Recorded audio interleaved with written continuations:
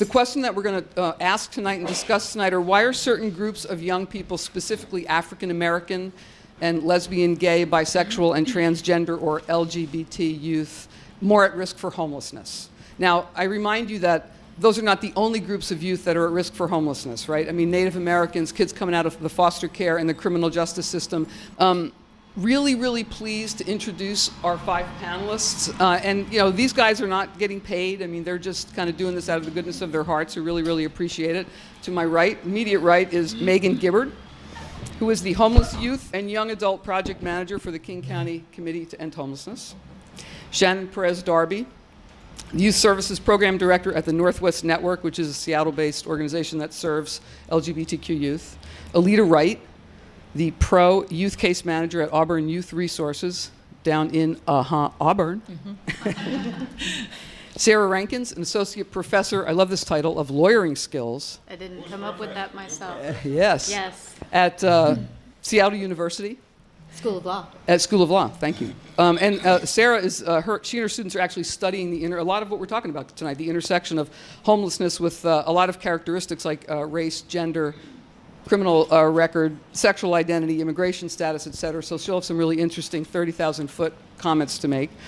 And Trey Williams, Montre Williams, also known as Trey Williams, who's been here before. Yeah. Yes. And Trey has spent part of her youth on the streets and now works for the Mockingbird Society and also for Northwest Network as a youth outreach expert. So let's give him a hand, shall we? Thank you.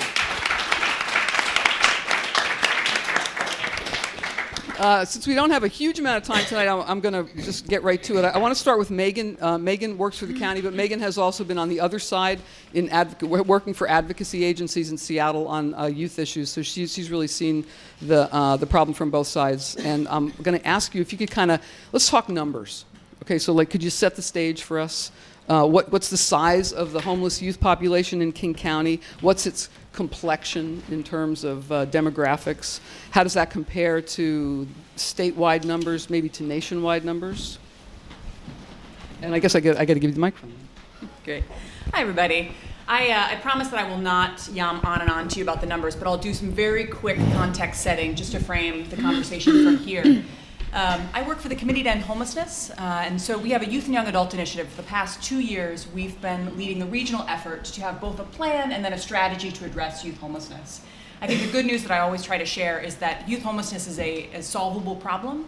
The numbers are very tragic, but it's not an impossible feat, and I really believe that, which is why I'm in this role and why I'm working with all of these folks. So some of the numbers, just to get to the boring stuff right away, is that it's not a surprise, and you all know this because you're here, that youth of color and LGBTQ youth are disproportionately overrepresented among young people who experience homelessness. Specifically, getting real to brass tacks, in any given year, about 5,000 young people are homeless and use a homeless program throughout King County. That could be for one night, and that could be for the whole year. 779 young people in 2014, during Count Us In, which is our community's point-in-time count of homeless young people, experienced homelessness or unstable housing. Again, that's during a point in time. So the numbers I reference are either from our homelessness management information system, lovingly known as Safe Harbors, which is our regional database, or that point-in-time count. The data is not perfect, but it gives us a pretty good gauge of the scope of the problem.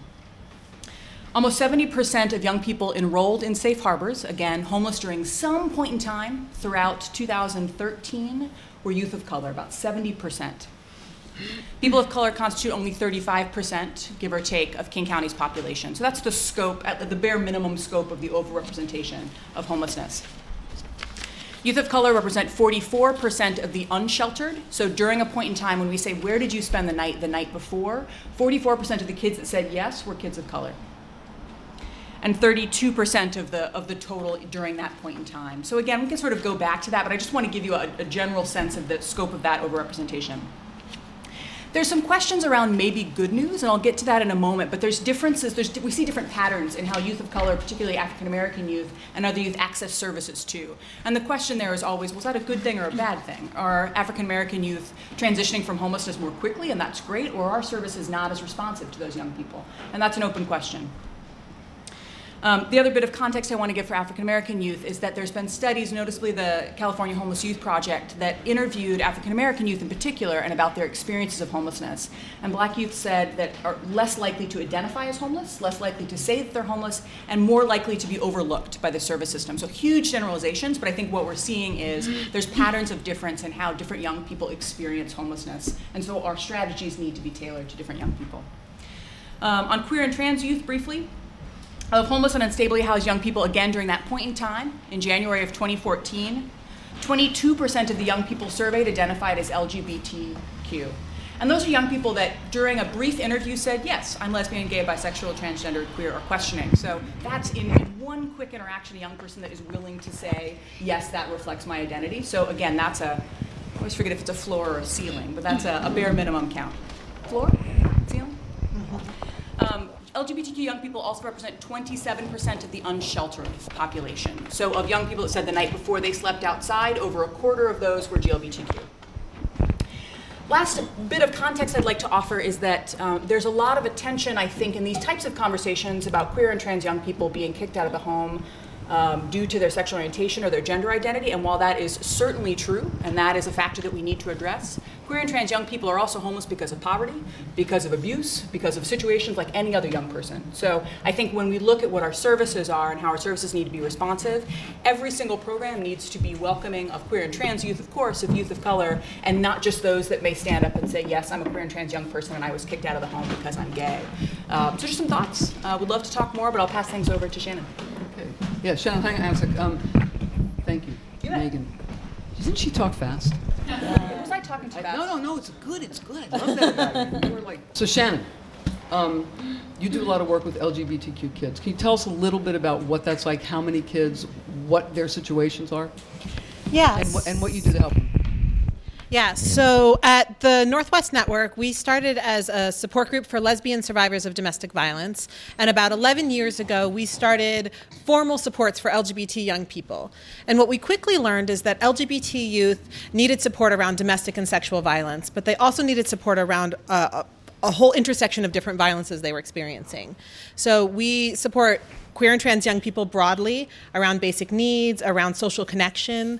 I used to facilitate a drop-in group for LGBT young people, and the number one question they kept asking was, where do I meet other LGBT young people to socialize with, to be friends with, to make community connections? So we do a lot of work of helping people have strong communities, strong connections with each other, and that it's pretty easy to see that when we're working with young people experiencing violence, that we very quickly started to see many young people who were not getting their basic needs met, who were homeless, who were unstably housed, who just in all the ways they were not getting their basic needs met. So the Northwest Network meets with young people both in person and over the phone.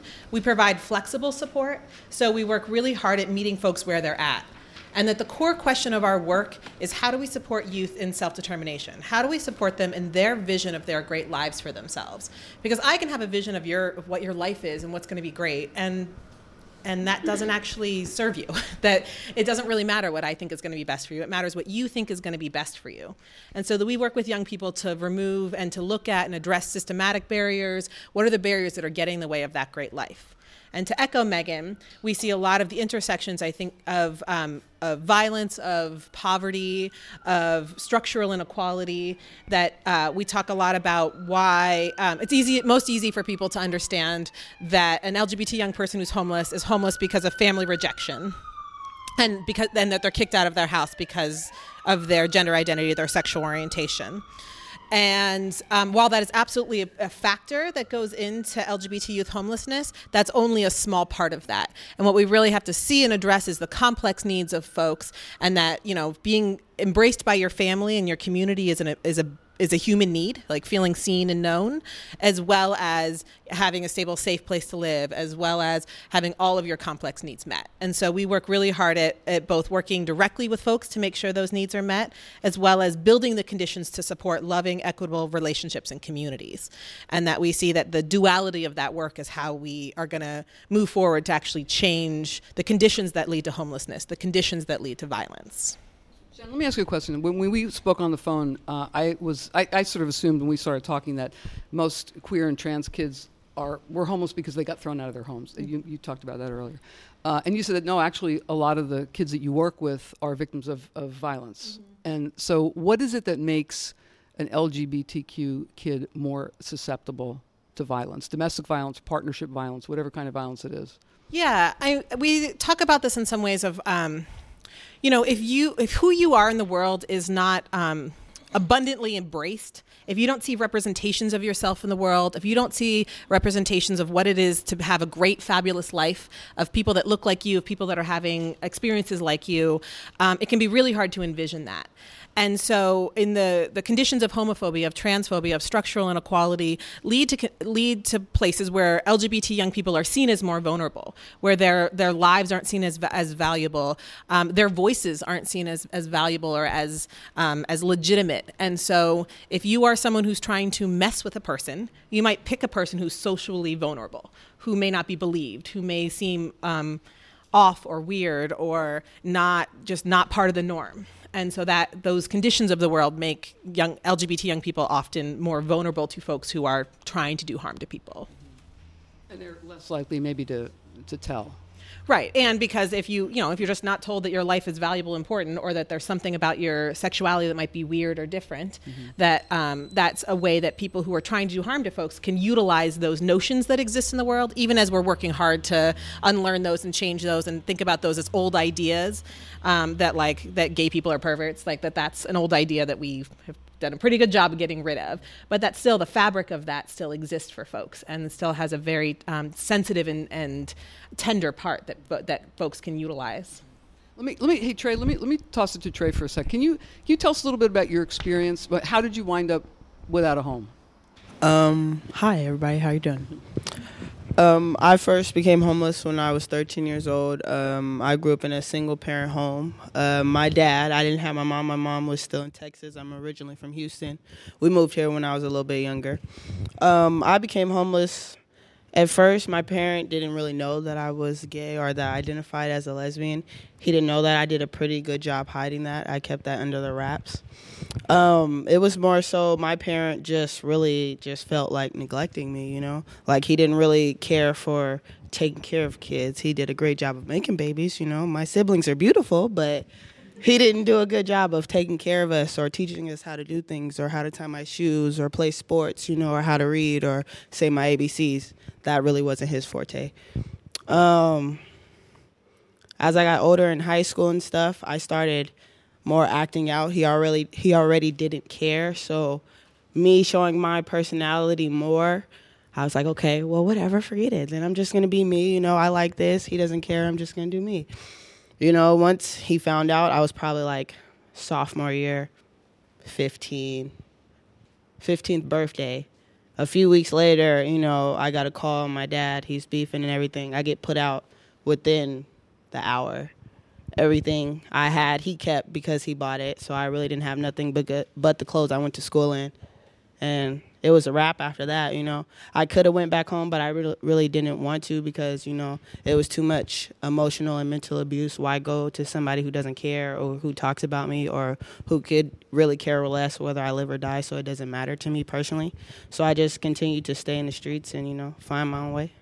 Yeah. Did you have anybody in particular that you could stay with, or you just sort of wandered from place to place? I did a lot of wandering. I stayed with a lot of friends. I stayed in a lot of hotels, How did your dad find out that you were gay?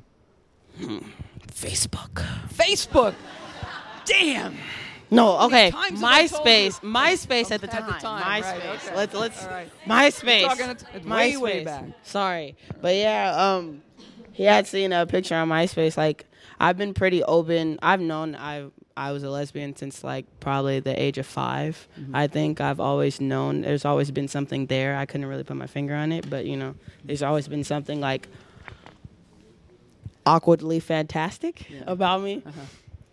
But he found out, on MySpace, I had like pictures and stuff of the person I was in a relationship at the time, where I could really be me. Everybody at school knew who I was, and nosy adults, not you guys, but, at the time, they kind of caught me up and everything and spying on me, and they told my dad and stuff. So it just kind of went downhill from there. All right. We'll get back to that. Yeah, we will. Alita, let's so Auburn Youth Resources. You work with a lot of kids, but African American kids as well. So what is it? Why do those kids wind up homeless? Why do the black kids that you work with? Just a few examples. Why do they wind up on the street? Anything from similar stories to that to generational poverty.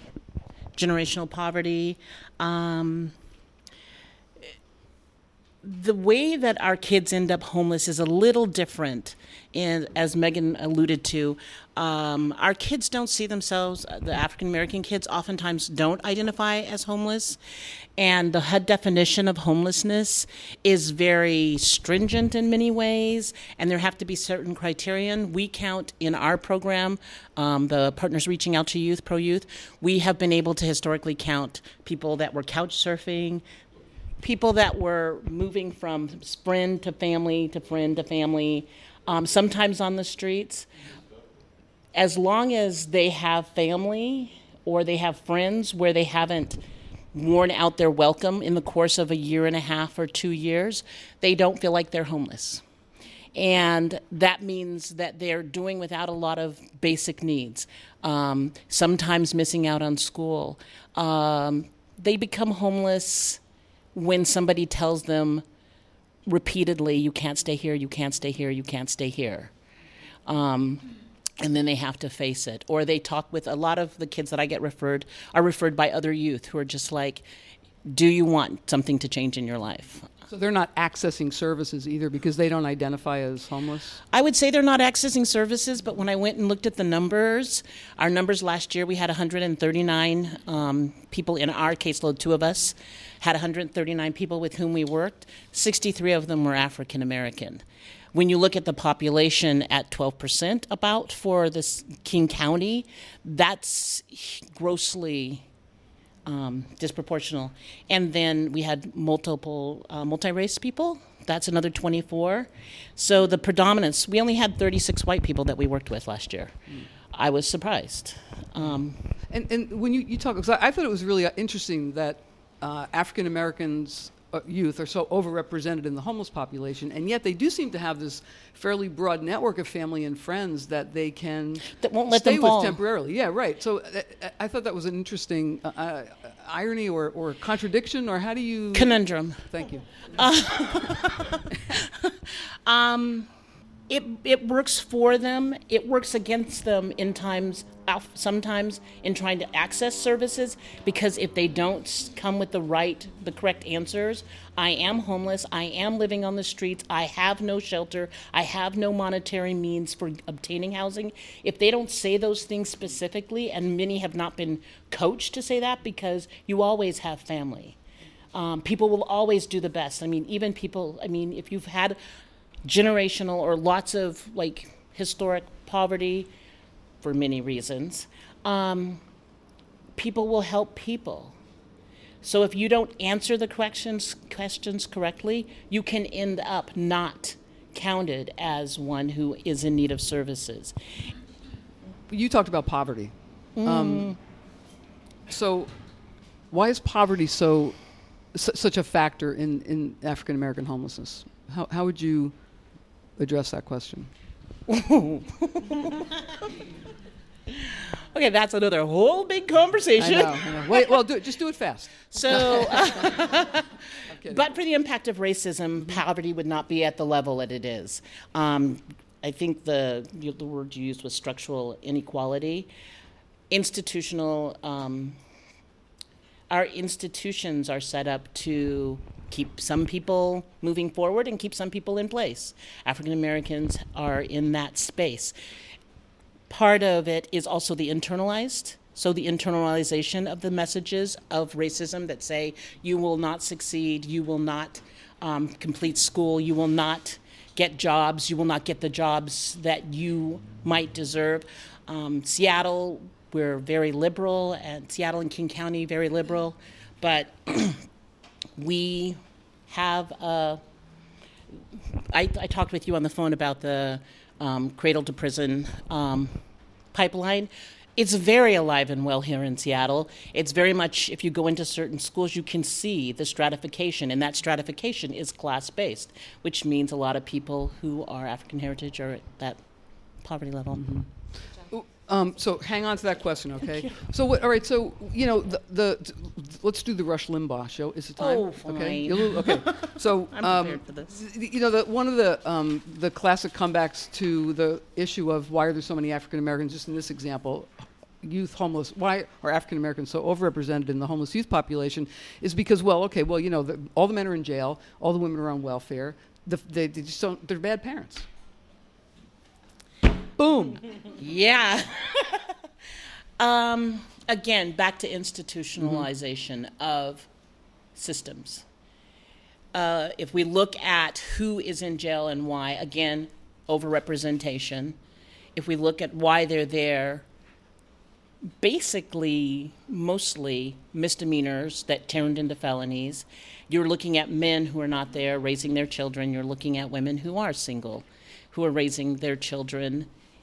And you're looking at a society that makes judgments and litigates on the basis of what they see that is not representative or reflective of them. I'm trying to be as clear as I can. So a lot of, when you're looking at role models, also when you're looking in the work environment, when you're looking at who your service providers are, when you're looking at who ultimately determines your life, whether it's from the front of the school, whether it's from the judge's bench, whether you're going into shops, whether it's a lot of things. It still, in 2015, race has a big impact. Mm-hmm.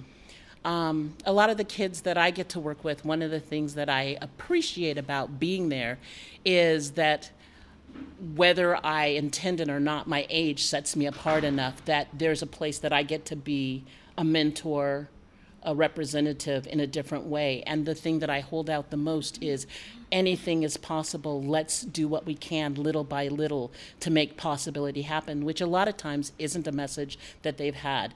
And they're also being measured in a homeless environment. They're being measured against other people who are succeeding in different ways than they are, at different rates. So I think just to add to that really quickly, too, I mentioned that I'm going to talk slower. We do have statistics in King County about how African American young people use services, and I think if we flip your question and sort of look at what are the strengths of African American young people, what appear to be the strengths of African American young people, some of it is that the returns to homelessness for those young people are much less than their white peers, for instance. Again, there's a question in there. Is that because the services were not responsive to them? And although they return to some experience of unstable housing, they don't want to go back to those services? That's a good question to ask. But the returns are quite a bit lower for African American young people. And I think that suggests a real strength, both of family, of community, of dreams, of goals, and all these other things, like all young people. But again, I think if you flip the question, you get an entirely different story about what young people are experiencing who are African American on the streets. In the face of all that, they are dreaming very large, are incredibly resilient young people, and so on. And just a reminder, so we'll take questions at the end. Okay, so hang on to that question. Let me move on to Sarah Rankins. Both Alida and Shannon have talked about raised issues of oppression and marginality, discrimination, and that's like right in your wheelhouse, Sarah. I mean, you are looking at homelessness as a nexus, as a crossroads, really, for a lot of these kinds of issues. So can you talk a little bit about the study that you and your students are working on and some of the questions you're trying to answer and address? Yeah, I'd be delighted to do that. In terms of the specific focus on demographics and looking at marginalized groups and the disproportionality of marginalized groups in homeless populations, Kaya Lurie is a student of mine. She's one of two primary researchers and authors.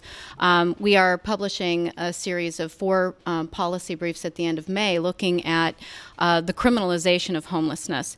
And so this is a phenomenon that concerns me as a lawyer, and I think should concern everyone because it goes straight to the heart of what Alida and Shannon have been talking about in terms of how racism and sexism are made an integral part of the system. And the tool that is frequently used is the law. right? The law becomes a tool of the privileged, not just to deal with circumstances that already exist, but to actually create the circumstances in which homelessness can thrive. So I'll give you an example. When I say the criminalization of homelessness, I'm talking about laws that make it illegal to exist as a homeless person. So wrap your mind around this. If I were to ask you, and I won't make you embarrass yourselves, but if I asked you how many of you have to urinate and defecate, everyone will raise their hand. If I ask you how many of you are often accept food from other people, all of you will raise your hand. How many of you occasionally have body odor? I know I would raise my hand. How many of you need to sleep? All of you would raise your hand. All of these activities that I just mentioned, resting, sleeping, receiving food from others, storing private property, these are all activities that are prohibited, increasingly so, by laws at the city level. And so this is an example of institutionalized racism and sexism at its best, because what it does is, by its very form and function, it ensures that someone who is homeless will necessarily break the law, right? So once this happens, this is what's so fascinating and completely disgusting about it when you really think about it. Once this happens and somebody is issued a citation, if it's a civil infraction, there can be consequences of fines, even here in King County, up to $250. I would be one of those people who would raise my hand and say I'd have a hard time paying that. So the fines for a civil infraction can be up to $250. You fail to appear or fail to pay or come back to the location where you received that ticket, guess what? Now it's been amped up to a criminal issue. And when you go to that hearing, many times the only thing that you can contest, if they catch you with a bench warrant for having dared to exist, the only thing that you can contest is whether you failed to appear or failed to pay, not whether the underlying violation occurred in the first place. And so a perfect example of this here, we've got so many of them in the studies that we've done. We've done comprehensive assessments of all of the criminalization ordinances throughout the state of Washington. We've put them into a graph, broken them down by city, type of prohibited conduct, so that you can see by city just how illegal it is to exist, and how strange it might be to walk from one city to another and have the laws shift on you without you not necessarily, you may not necessarily know that something that you did in one place that was legal there is no longer legal in this other city. And the consequences are tremendous. We have documentation that shows we've served public record requests on the city of Seattle and some other cities throughout the state. We have documented instances of people spending in excess of 90 days in jail in connection with violating one of these criminalization laws. The irony, of course, is a lot of people refer to these laws as quality of life laws. Of course, that I think is adopting the perspective of people who would say that these laws increase their quality of life because they don't have to be confronted with visible poverty. And this stuff goes way back. I talked to Mary. There's a terrific book, if you're interested in the topic, called Banished. It's written by University of Washington sociologist Catherine Beckett. And it documents the city of Seattle's commitment to banishing undesirable people from public space and the use of the law as a tool to accomplish this. And the National Law Center on Homelessness and Poverty has shown that these laws are increasingly popular. So there are massive increases across the nation in terms of how common these laws are. So, when I was listening to you talk, Shannon and Alita, my concern as a lawyer is to focus on the structural racism and sexism that is, kind of visited upon people through the law as a tool. And at some other point, I can also talk about the ways that the law can be used to help people out of those circumstances. But criminalization is a situation that goes deep, long back into our history, all the way back to England. Can I? When we talked on the phone, I asked you what on the spectrum of disadvantagedness. What's worse? Is it worse to be black? Is it worse to be queer? Is it worse to be poor? And you said poor. You picked poor, and you talked about something called the dialogic default. Can you talk about that? That is a term that a very cool and awesome person named Julie Nice. She writes a lot about this. And as it turns out, she also does a lot of work on LGBTQ issues with respect to the law. The idea in terms of the law is that if you are a member of a group that is subject to discrimination and marginalization in some sort of systematic way, the concept of the law of our very government is that you're supposed to be protected by one of the branches of government. Either the legislature should step in and say, we should pass a law that should protect this person from this type of, marginalization. Or the judiciary should step in and say, hey, these laws don't protect these people, and in fact, it subjects them to discrimination. What happens in the case of poor people is we do have instances where the legislature or the judiciary has stepped up and announced specific protections on the basis of race or sex or gender identity or sexual orientation.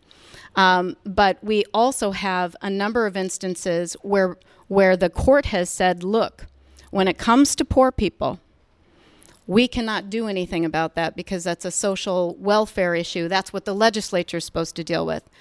And then the legislature turns around and says, yeah, this is super unpopular, this whole dealing with poor people thing. And so poor people fall into a dialogic default. They're not going to be helped by the judiciary, and the legislature generally does not pass laws that provide for equitable protections when you compare it to some of the types of laws that have been passed to protect against discrimination on the basis of sex or race. Thank you. I love that, the dialogic default. Yeah.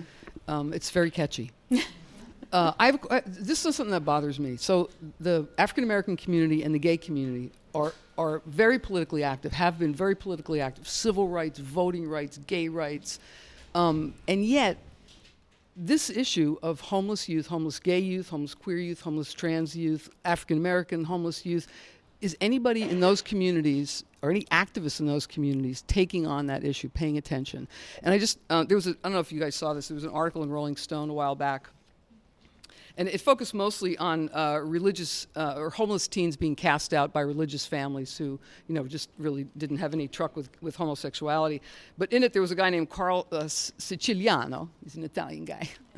A former monk, actually, who was running he was the founder of the Ali Forney Center, which was dedicated to homeless LGBTQ youth. And he really took the gay community to task for basically ignoring this issue. By saying, I feel like the LGBT movement has been asleep at the wheel when it comes to this. We've been so focused on laws, changing laws around marriage equality, don't ask, don't tell, et cetera, that we've been fighting for economic resources. What percentage of tax dollars comes back to our gay kids? And so my question for you guys, and I'm not putting you too much on the spot, I hope, is, has there been any activism in the LGBTQ and African American communities around this homeless issue? Like, these kids are at risk. What are we doing about it?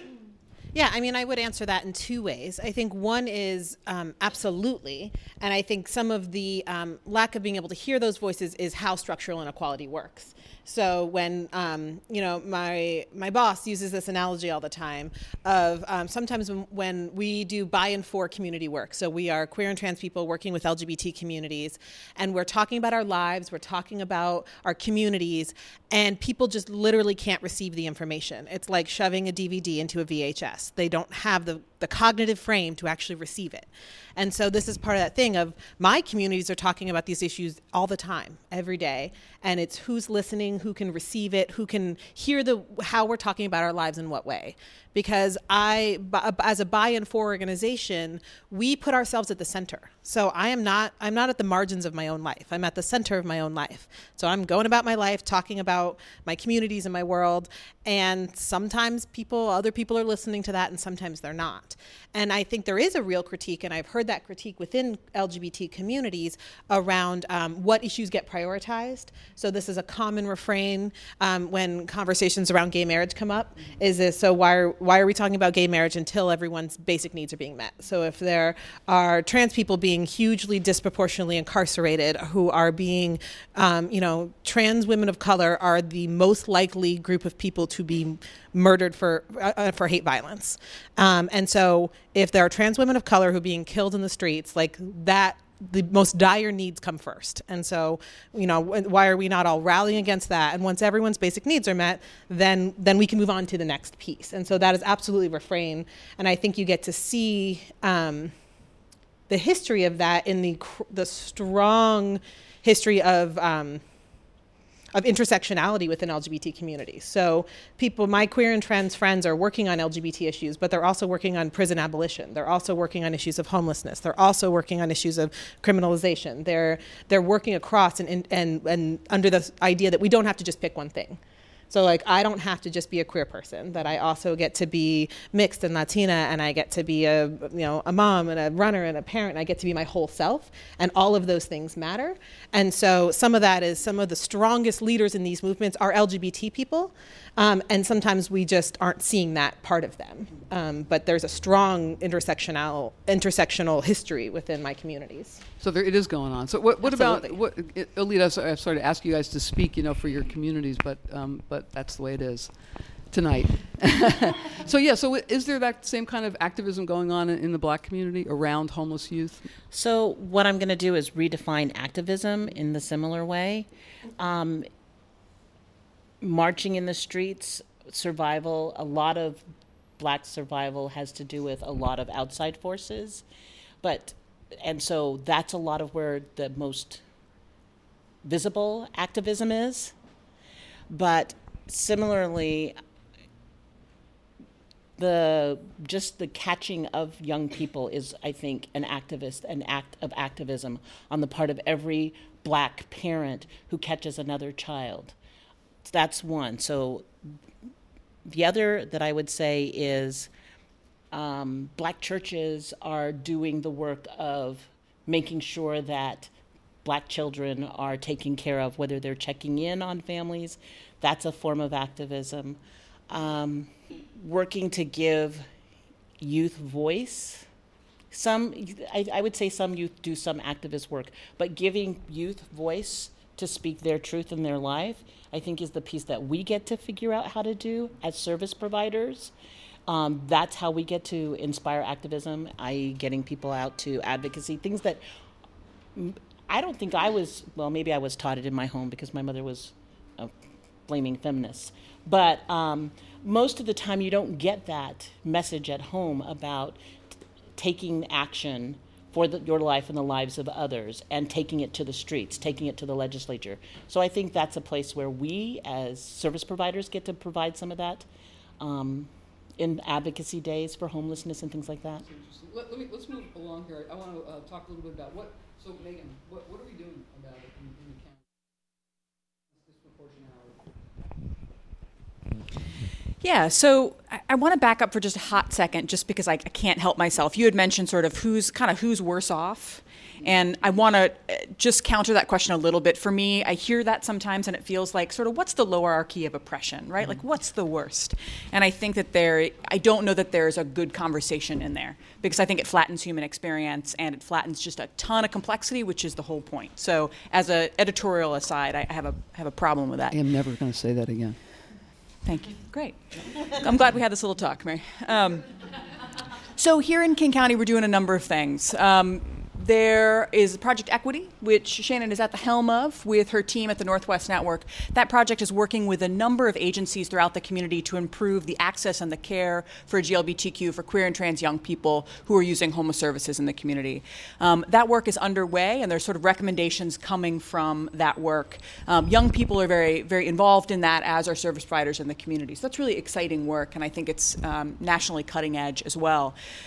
What we have started to do around racial disproportionality is look at the problem. We haven't begun the work in a meaningful way. And so one of the priorities of this comprehensive plan refresh in the spring, so taking a look at the community's plan and saying, okay, how far have we come? What work do we have yet to do? Is to start that work in a meaningful way. For me, that is putting funding towards a project that is focused on youth of color in South King County and South Seattle. That is the place that I hope we begin. And so I have no authority, but I convene people. And I hope that we convene towards that. And that's really, I think, the goal of the Committee to End Homelessness, is to focus specifically on youth of color in that way. That's where I believe we need to start. That said, what we have started to do here locally is take a look at, of the programs and services that we have now for homeless youth and young adults, are they serving youth of color and queer and trans youth as well as white and straight peers? And there's some hopeful stuff in there. And I won't go into the details, but youth of color exit transitional housing to good destinations more often, at higher rates than their white peers, and that's good news, I think, but it's something that we need to keep monitoring. So our approach in a nutshell is, let's look at what we have now. Is there any obvious example of disparity? Let's monitor that. Let's be thoughtful about that. Let's then focus on, where is there obvious gaps in access? So for youth of color, for instance, in South King County or South Seattle, do you have to leave your neighborhood more often than not, away from family, friends, chosen community, to get support? We need to prevent that. So then focusing on really regional, how do youth of color have access to services? And then from there, I think, really how do we need to change our programs? What would even more bold, more visionary access look like for youth of color and queer youth? I think that's next. But that's a little bit of the landscape for us. Okay. And what about at the program, at the advocacy, at the agency, service agency level? Is there anything that you guys are doing that you feel like has been really helpful or revolutionary in that regard? I mean, one of the things that we talk about at the Northwest Network is that it's funny to talk about your own organization this way, but nationally we are seen as leaders in this work, and it's not an accident that by centering marginalized communities, we've gotten valuable information about how to support everyone.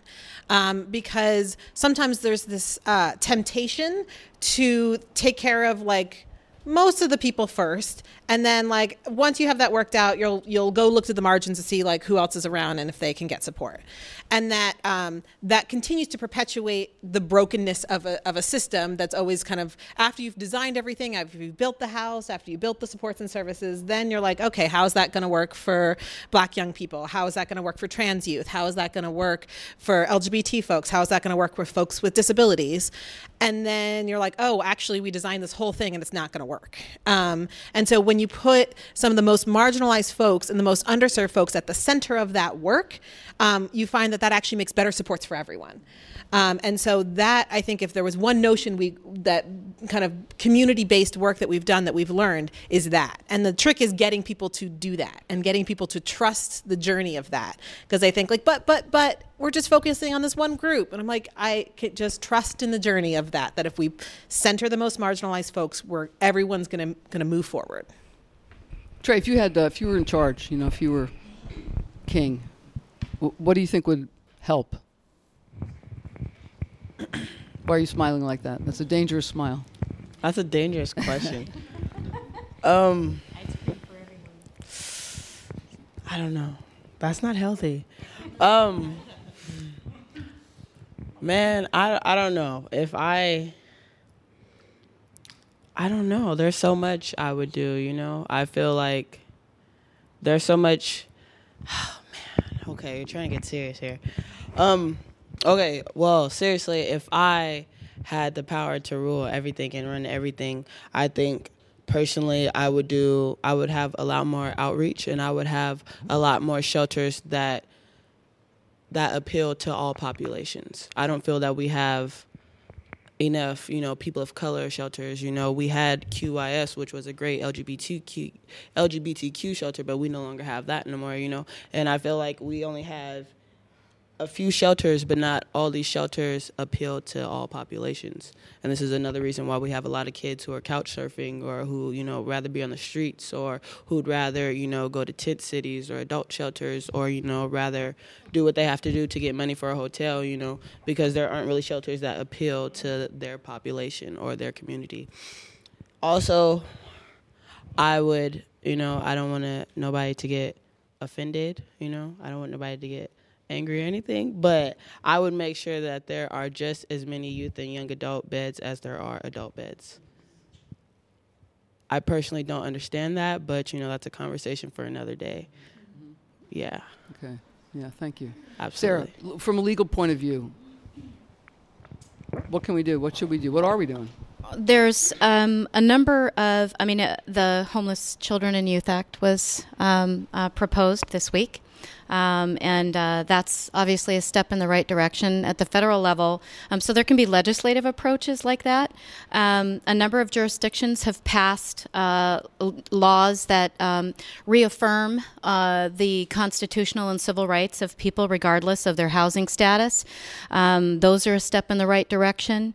And then, of course, there can be impact litigation. A number of cases at the state and federal level have been filed challenging these laws, the criminalization laws that I'm talking about, and also lack of affordable housing and other type of discriminatory impacts from the kind of structural inequalities that we've been talking about. Some of those have been successful. But I think I'd mention something else to you, Mary, about, my view is that in terms of the law, you also have to think about, what creates laws in the first place are people. And so we can do something in the law. It's always a chicken and egg thing. Is it the problem with the way that people think and act, or is the problem with the laws, or do laws make people think differently, or vice versa?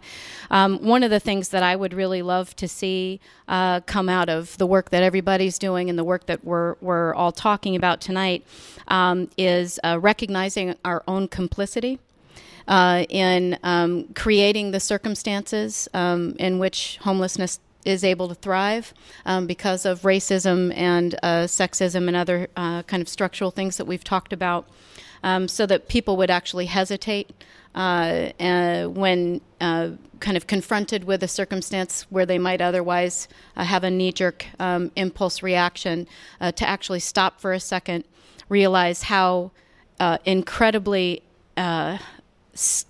crazy it is that the cards are so incredibly stacked against certain groups of people, and the role that we all play in the dealing of those cards would also be a really positive step. Thank you. I want to leave a little bit of time for audience questions, and I got to let you ask your question. You've had your hand up for a long time. Go ahead. Hit it.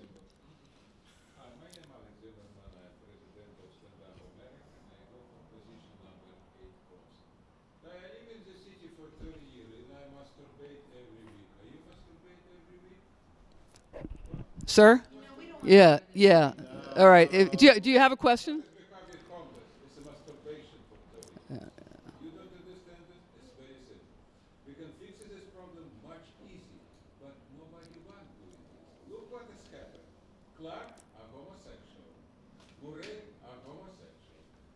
Okay.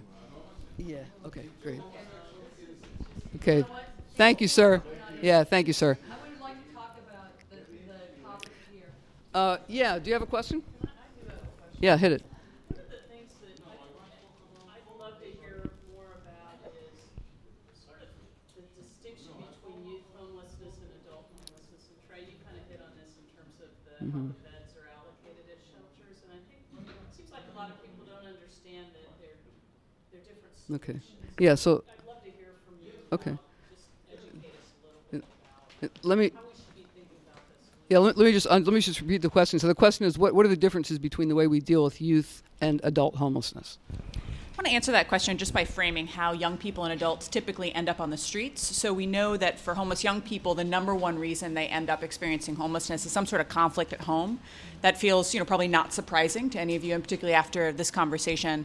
For homeless adults, it is anything from job loss to chronic illness to poverty to, a number of other factors. But for young people, makes sense that if you were in a home of some sort, some conflict, some disruption in that is the reason that you end up on the streets. So I think that sort of directs us to the strategies for addressing adult homelessness and young adult homelessness might be different.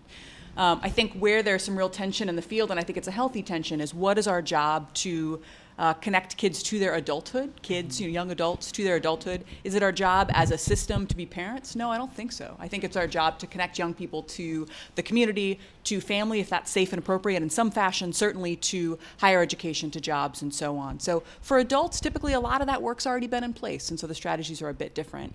I think some of the tension, and I have to say this being with the CEH, is that we don't have a focused effort currently on single adult homelessness, and it is the largest population of homeless people in King County are folks who are single adults. So what we do need to have as a community is a balanced response that meets the particular needs of all different types of people experiencing homelessness, and that does that at the scale that will actually address the problem. Do you think that the resources are allocated appropriately, youth homelessness versus adult homelessness, in terms of the numbers? I can't answer that question, but I can say that there are not sufficient resources to address youth and young adult homelessness. I think until we know what the scale of the resources needed to really solve that problem are, though, we need to look at what we're doing currently. Are we doing this effectively? Are we targeting everything we have as effective as we need to? And that's the work that our region is really underway right now. Are the resources sufficient to address youth homelessness? No, I don't think so. But what is the scale that's needed? That's the problem that we need to solve right now so that we can go out with a very credible argument for exactly what's needed, how much, by when, and so on. And I don't think that's an impossible problem to solve, actually. Okay. Did anybody else have anything to say about that? Do we have another question?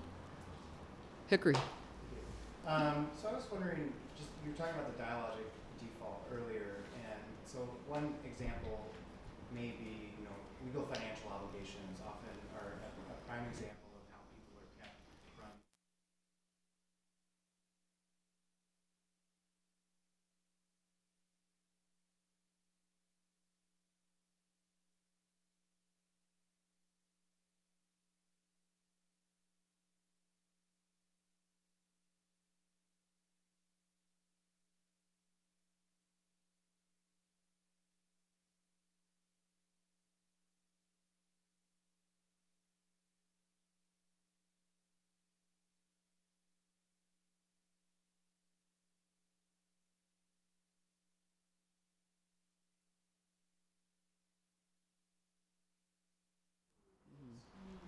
So I guess let me paraphrase and help me. Yeah. What are you talking about? No, I'm kidding. I think that so the question is sometimes the laws don't really make any sense. Your example about, you're homeless and we're going to charge you $250 because you peed in public. Well, what else are you going to do? And of course you can't pay it. And then, yeah. So who's making those kinds of non-common sense and sort of mean-spirited decisions, it feels like, and why? This goes back, I think, to we have a really bad track history as human beings of engaging in the use of law as a tool to purge society of undesirable people. And you can, like I said, you can go back to England warning out laws. We have there were ugly laws on the books until the 1970s, where someone who was disfigured or hard to look at couldn't appear in public. Sundown town laws, Jim Crow laws, the list goes on and on. We've been using law as a tool to subjugate people and ensure their marginalization for a long time. The difference with criminalization laws, the laws that I'm focused on in particular, is that where in the case of those other historical laws, at some point we realized they were morally repugnant and came to understand that they violated people's constitutional and civil rights, that they were discriminatory. It is just remarkable how popular these laws are that create this cycle of criminalization. And they're only increasing. I mean, it's staggering when you look at some of the statistics that the National Law Center on Homelessness and Poverty has put out. So the reason for that there's so many interesting reasons. There's a sociology, if you look at it from a psychological or sociological standpoint, there's a woman named Susan Fiske. She's from Princeton, and she's written a lot about how people psychologically process prejudice. And at the very bottom of that hierarchy, she put visibly poor people. People don't mind poverty as long as they don't have to look at it. Right? People don't like to be confronted with visible reminders of desperation or how close we could all be to finding ourselves in that circumstance one paycheck away, right? So there's the reason why these laws exist is because people demand them. Laws don't just come into creation without people who are advocating for them to be passed. These types of laws, the criminalization laws, are designed to purge homeless people from public space. Very consistent, like with the legacy of banishing people that we've been committed to for centuries. So I think what changes it is trying to figure out public education and dialogue. Right, like I said, realizing our own complicity. That's one thing. And go for the wallet. We have a number of studies that show, even if people don't care about the immorality of these laws or the fact that they make no sense, there are a number of studies that show that the enactment and enforcement of criminalization laws is way more expensive than the diversion of those same funds to non-punitive means, right? So provide affordable housing instead of criminalize people who are, in many instances, forced into homelessness because of these structural inequalities. So I think public education and awareness so that we can kind of change the minds. And then at the same time, like I said, coming at it from the law, it's hard to tell whether you need to change minds or change laws first. There's an awful lot of advocates across the nation who are working on legislative approaches and litigation to try to change the laws. It's up to all of us, I think, to try and help change the minds. Thank you. Question? Going once? Yes, sir. Mr. Brown.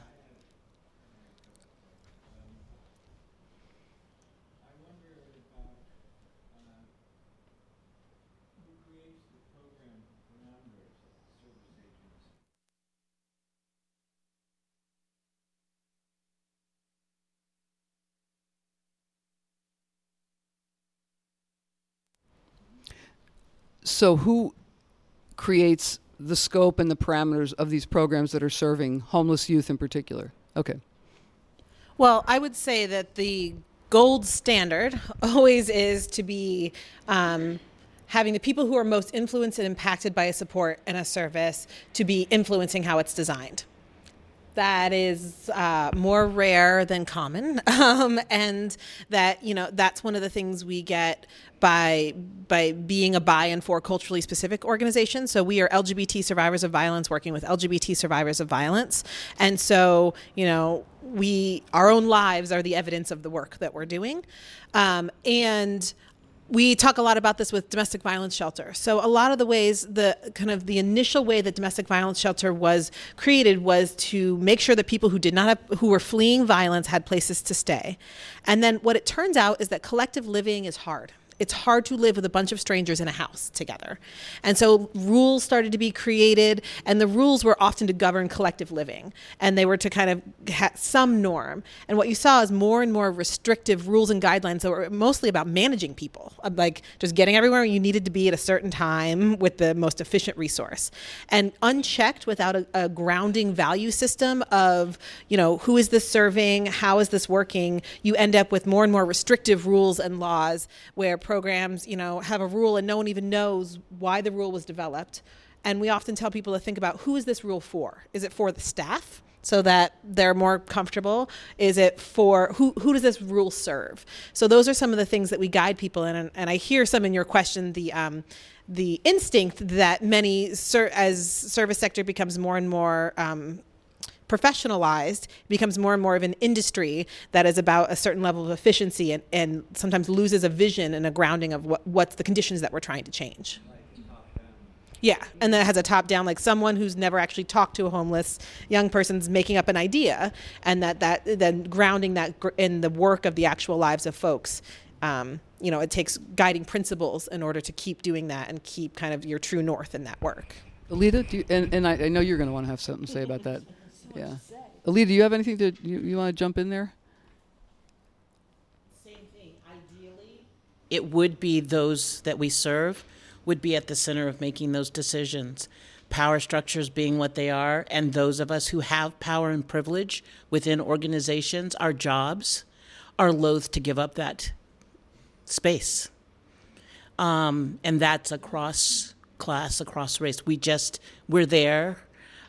So that's where and I'm always doing that examination from our smallest laws on our smallest rules on who gets to be on the property when and how, to what would be the best way to meet the needs. I'm in South County, so I'm in Auburn. What would be the best ways to meet the needs of you as youth? Honestly, and I've been doing education, trying to figure out how to do that bridge work.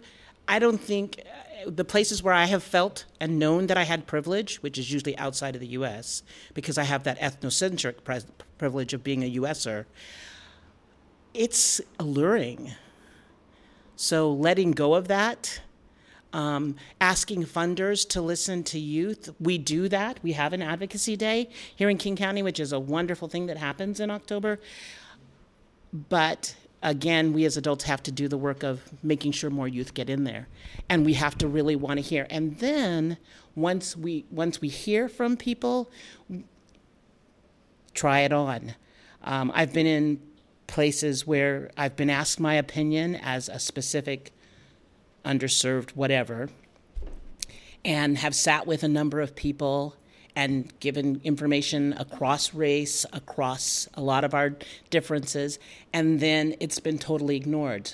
Again, it's about power and privilege. Who has the power and the privilege? That structural inequality that we're talking about, you've done your part when you've said, I asked the question, I invited to the table, I elicited information. And then you don't have to do anything with it because you did everything that you were supposed to do. That's an end in itself. Megan, I'm sure you have something to say. You're kind of inside the castle wall there at the county. There's a cocktail truck that goes by every day at 3. It's great. So great. A tiny thing to add to that, and that is that I think we have programs that are developed across King County through provider experience, through funder requirements, through haphazard, through all sorts of things. And the programs, many of them are terrific with homeless young people. I think where there's some real promise in our regional work is that we are looking at data together. And I think something that data does, and I'll use Countess as an example, the first time we did it 4 years ago, there was a preponderance of young people that said they spent some night within the previous 3 months with a family member. And for us as a community, I think that was we're not really asking about family. Should we be asking about family? Maybe we should be asking about family. So I think that there's a way that we are using data together to question our assumptions about what we thought is helpful, what we thought is most effective for young people.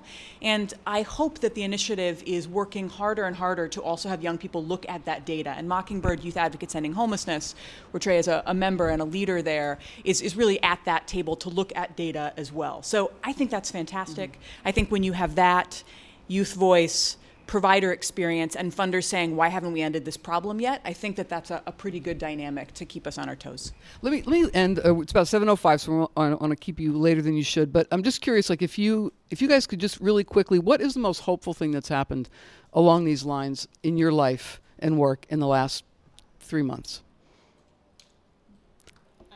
Go ahead, Shannon. Jump in. So I come to this work with a great sense of hopefulness, and part of that is, there was a period of time where I had told, I was just going to stop consuming all media that just told me about how sad queer and trans people's lives were. I was just like, I'm not doing it anymore. It is bumming me out. I'm just going to stop doing that. And and really got to tap in. And I decided every time I went and talked to people like this, I was going to talk about the resiliency of queer and trans communities, about how awesome it is to be queer. Like, I really love being queer. It is really awesome. And one of the awesome things about that is that I get to have access to deep communities that have values, that have kind of strove to reach out to each other, to create chosen families, to create a strong vision of the lives we want. And that is awesome. And that there's a lot of creativity that folks have brought to how we create relationships and thinking intentionally about the lives that we're trying to build for ourselves.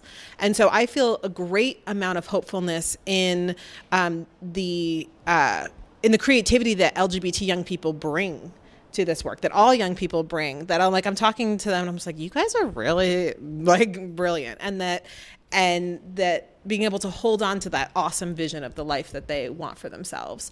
And so, and I've seen folks really struggle and then get to have awesome lives. And so I think sometimes just the hopefulness of that too, that we're talking about, like, my goal for every person to get to have an amazing, hopeful, like, life that they want for themselves, and that is possible. That's not some like someday dream. Like, that is like possible today for folks. And that hopefulness just, it is an important thing to balance and as we're moving forward on this work, which is multi-generational, but that today we can be supporting folks to have great lives. Take the long view.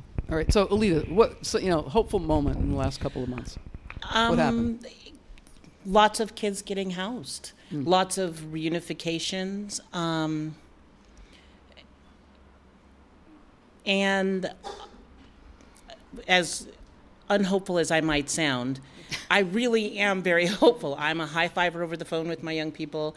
So celebrating, I mean, for many, it's as simple as like setting a goal of getting a passport because we know life is not going to be here forever. And then putting aside $10 a month to do that, and working out as a case manager a plan to come up with what's your trip going to be, even if you're homeless, what is your trip going to be 13 months from now? So I think there's always, and I love that because people are not jaded yet. I work with 15 to up to 22 through 22-year-olds.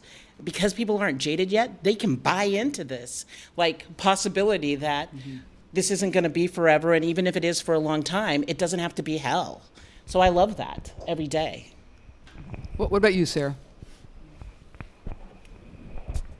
That would be the passion and commitment of my students who just tirelessly throw themselves at this work, even though they work way harder than required. It's the same kind of renewed hope that there will be continued armies of support to go out and change minds. For me, I think it's past few months.